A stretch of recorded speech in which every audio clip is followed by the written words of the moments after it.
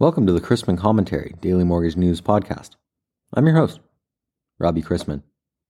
Topics on today's episode include declining new home sales due to higher rates, and my interview with Bob Griffith, General Manager of Home Services at Hauser, on using your 401k to buy a house.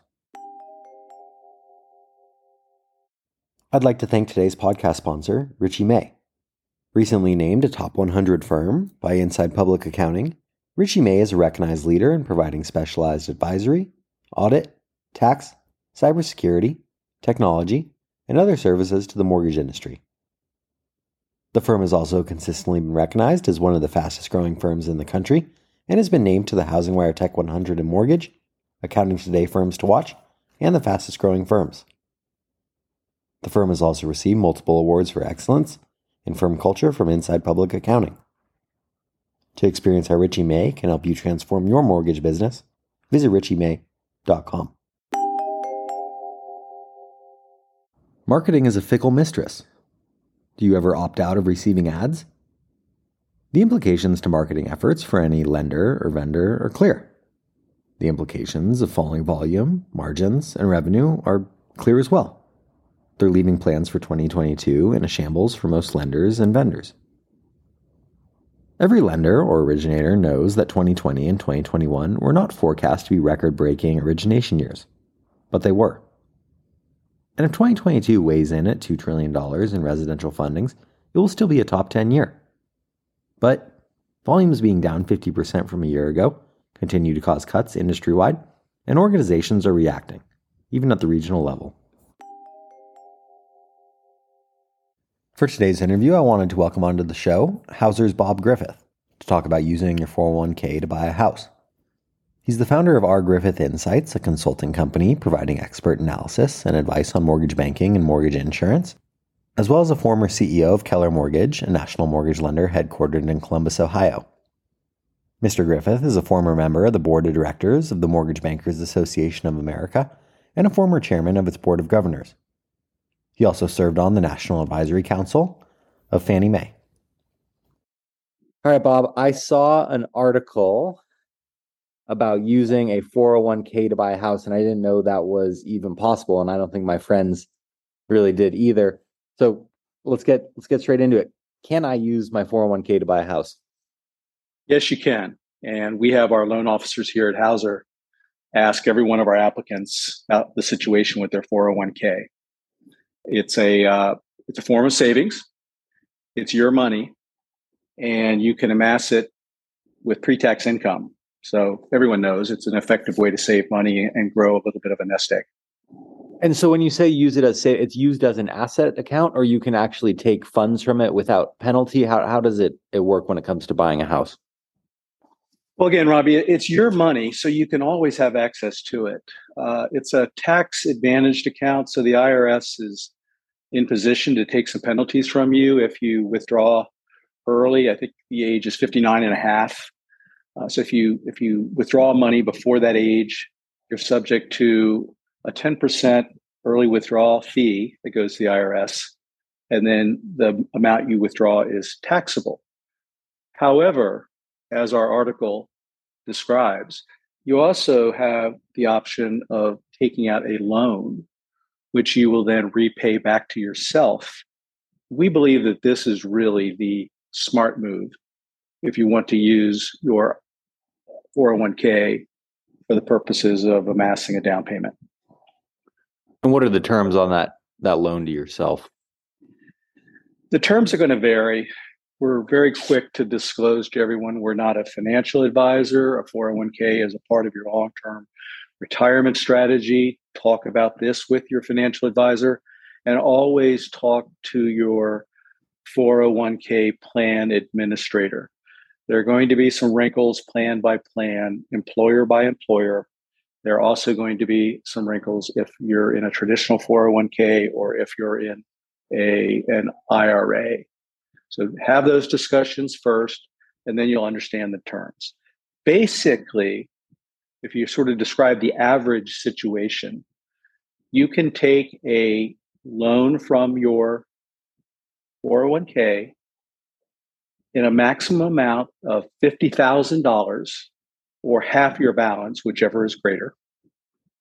And then you have 5 years to repay yourself with interest. And I sort of am using air quotes as I describe this to you because, first of all, this isn't a loan in the sense there's no lender, there's no credit evaluation. You're simply taking your money for yourself, but it's styled as a loan. You do repay it through automatic paycheck withdrawals over 5 years. Some plans will allow you to accelerate that term and repay it quicker. And then all of the interest, quote unquote, expense is really just additional return to yourself or additional savings. It all goes into the balance of your account. Well, let's talk about the pros and cons of using. You tell me some benefits to it and maybe some drawbacks to let everybody just transparent with everybody. Sure. So one of the drawbacks is sort of the fear of missing out, the opportunity cost of what your account might have accumulated if you had just remained invested during the period of this loan to yourself. That's mitigated by the popular view that right now the economy is not expanding. The economy is more likely to be receding, which means that investments in equities are more likely to fall or remain fairly steady in the near-term horizon versus when an economy is expanding and equities are going up. So a lot of financial advisors will say that during a recessionary environment, that's really a good time to reallocate money in your 401k. And one way to do it is to yourself. Remember, you're taking those funds that you're paying yourself, you're putting them into another investment. So that home that you'll end up buying with the down payment will immediately become yours and should appreciate. We're seeing some slowdown in home price appreciation from just these incredible levels we've seen over the last few years. But you're just trading the asset you were invested in the 401k for a new asset, which is your home.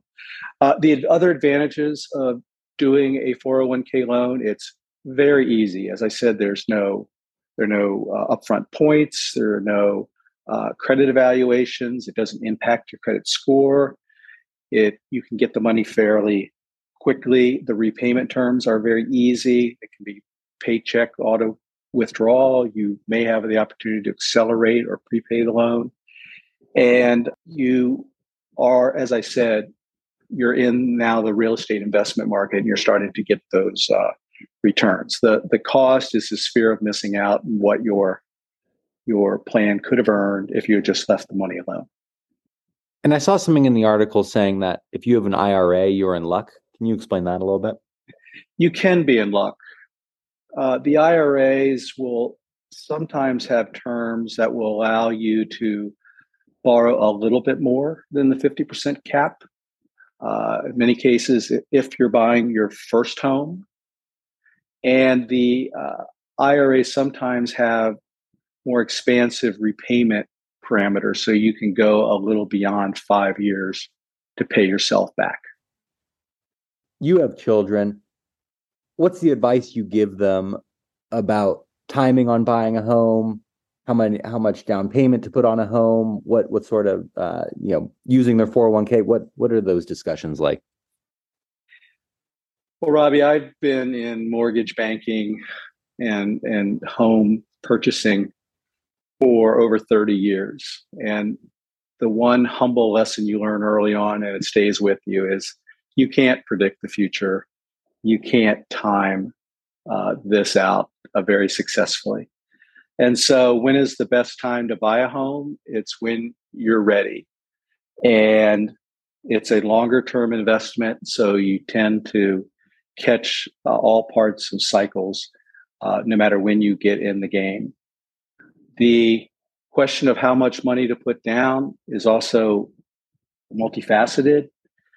It can have a lot to do with how much monthly payment you're comfortable with. The more money you put down allows you to manage down the amount of your monthly payment. But there are a lot of things that people need to consider, including my children. It's rent versus own. It's what kind of home do you want? Do you want a new home or one that you'll put some sweat equity into? And then do you want to tie a lot of your money up in the form of a down payment, or would you like to get in with as little money down? But back to the theme of our discussion, it's hard to save money, and it's especially hard to save money now when inflation is eating into everyone's wallet. The cost of everything is going up, so the amount of discretionary income to save is going down. That makes the play of looking at your 401k even more attractive because you're investing pre-tax dollars. And so it gives you an inside track to get to a savings goal quicker. Yeah, let's elaborate on that for a second. Just because you can use your 401k to buy a house doesn't mean you necessarily should. What are some considerations surrounding the 401k? Your 401k is thought of as a nest egg. It's thought of as a very long-term horizon investment. Unlike anything else you'll invest in, a lot of people will retire with 401k accounts that have been in place for 30 or 40 years. And there's this notion of the power of compounding returns. And so you start with a little, and through almost magic, at the end of the third or fourth decade, this compounding has created a surprisingly large amount of money. Going in and taking money out to invest in an alternative investment does disrupt that compounding chain. But we would at Hauser, when we're looking at this and talking to our clients, we would point out that this is a 5-year loan out of a 30 or 40-year horizon. And when you're in a recessionary market situation, it's quite possible that you will put in more money than you'll take out, and you will have a real estate asset to add to the nest egg, which will then go on building undisturbed after you repay the loan. You are a former member of the board of directors of the MBA, and you've also served on the National Advisory Council of Fannie Mae. Can you talk to our listeners kind of how these organizations take feedback from the origination community and shape that into their policies or their advocacy?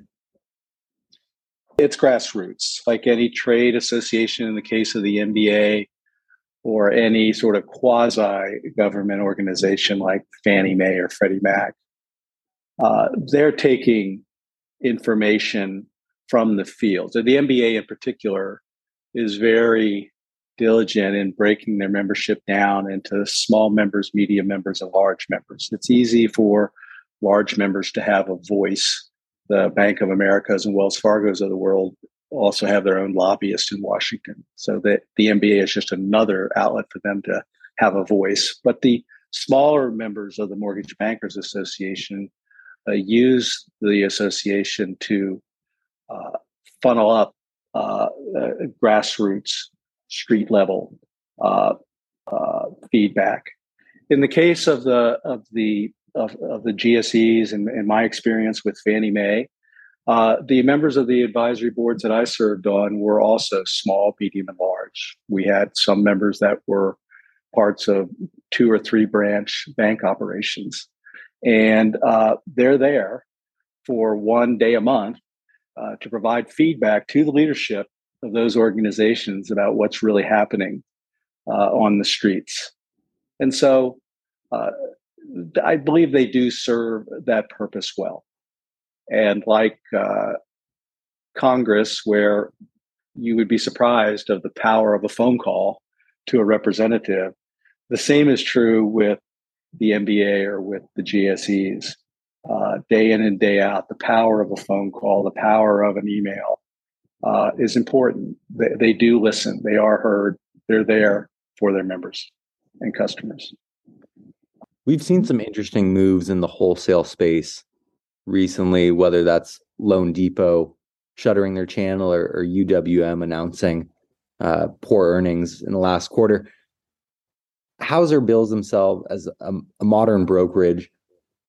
How do you view the current environment? What are you seeing out there? Causes for optimism, reasons for concern. What do you got? Right now at Hauser, where we're in a mortgage broker setup, but we'll be progressing over time to a full lender, full delegated correspondent. Right now, we have to be hyper vigilant because we have some large wholesalers that are going to use this current environment to expand, while others are going to hunker down and preserve their remaining capital. And so day to day, we have to look at whether or not our wholesalers are making moves, running sales, stepping back. We have to be more diligent now than even before. We do a lot of business with a couple of the largest wholesalers, the top three. And they are, one is United Wholesale Mortgage, as you mentioned, is expanding share right now and are being aggressive with pricing to do that. And we have to remain cognizant of that day to day. And some of the other lenders are, Loan Depot last week just deciding to tap out. Other lenders are being more conservative. The other thing that's happening right now, Robbie, that hasn't happened before in my career with these large wholesale lenders is that they're now publicly traded organizations, and they have to satisfy a new constituency, which is their shareholders. And the shareholders are very interested in quarterly performance. Whereas the last time we had a slightly rate increasing environment, the large wholesalers were either arms of banks where there were tons of other activities going on that could kind of disguise the mortgage operation, or they were just large privately held wholesalers. But now, when you're trying to predict what the next move is going to be for UWM or Home Point or Quicken, Rocket, you have to also kind of factor in what do they need to do to satisfy their shareholders. So it's all very interesting, but it does require brokers, companies like Hauser, to just be very, very diligent, day to day, even intraday, to see what's happening with wholesale pricing. Bob, thanks for making the time. I enjoyed it. I did too, Robbie. Thank you. We learned yesterday that manufacturing and services purchasing managers' index readings for August both decreased from their final July levels. More pertinent to the mortgage industry, new home sales fell 12.6% in July to a 511,000 unit pace, the lowest level since January 2016, and a larger drop than what was expected. While the report is hardly a surprise given the sharp pullback in home builder confidence reported last week, sales are down 32% from a year ago, reflecting the adverse impact of rising mortgage rates and high home prices on overall demand. With sales slowing, the inventory of new homes available for sale rose for the fourth straight month to 464,000 units, which is the highest inventory level since March of 2008. Building remains weak despite the shortage, and there is talk that builders may begin to discount current asking prices in order to move completed inventory, which would decelerate home price growth over the remainder of the year. MBA mortgage applications led off today's economic calendar, once again decreasing, this time 1.2% from 1 week earlier, remaining at a 22-year low. The second quarter of 2022 has been tough for mortgage bankers, with companies losing about 5 basis points on average, despite the second and third quarters usually being the most profitable for the industry. This was the first second quarter loss since 2008. We've also received the always volatile durable goods orders, this time for July, which came in flat, excluding transportation up 0.3%. Later this morning brings July pending home sales, a Treasury auction of $45 billion of 5-year notes, and an MBS purchase operation by the New York Fed targeting up to $445 million of Ginnie 2 4% through 5%. We begin the day with agency MBS prices unchanged from Tuesday, and the 10-year yielding 3.04 after closing yesterday at 3.05%. Let's wrap up with a joke and some housekeeping. My girlfriend wants me to choose between her and my career as a reporter. I have some breaking news for her.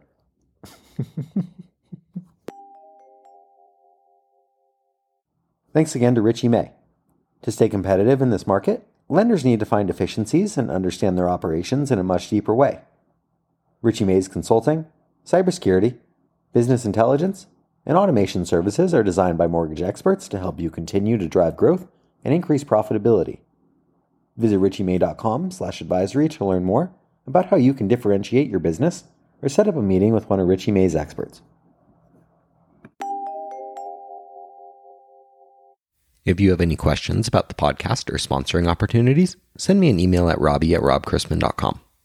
Visit robchrisman.com for more information on our industry partners, access to archived commentaries, and how to subscribe to the daily mortgage news and commentary. To listen to or download past episodes of this podcast, search Mortgage News on any platform you get your podcasts from.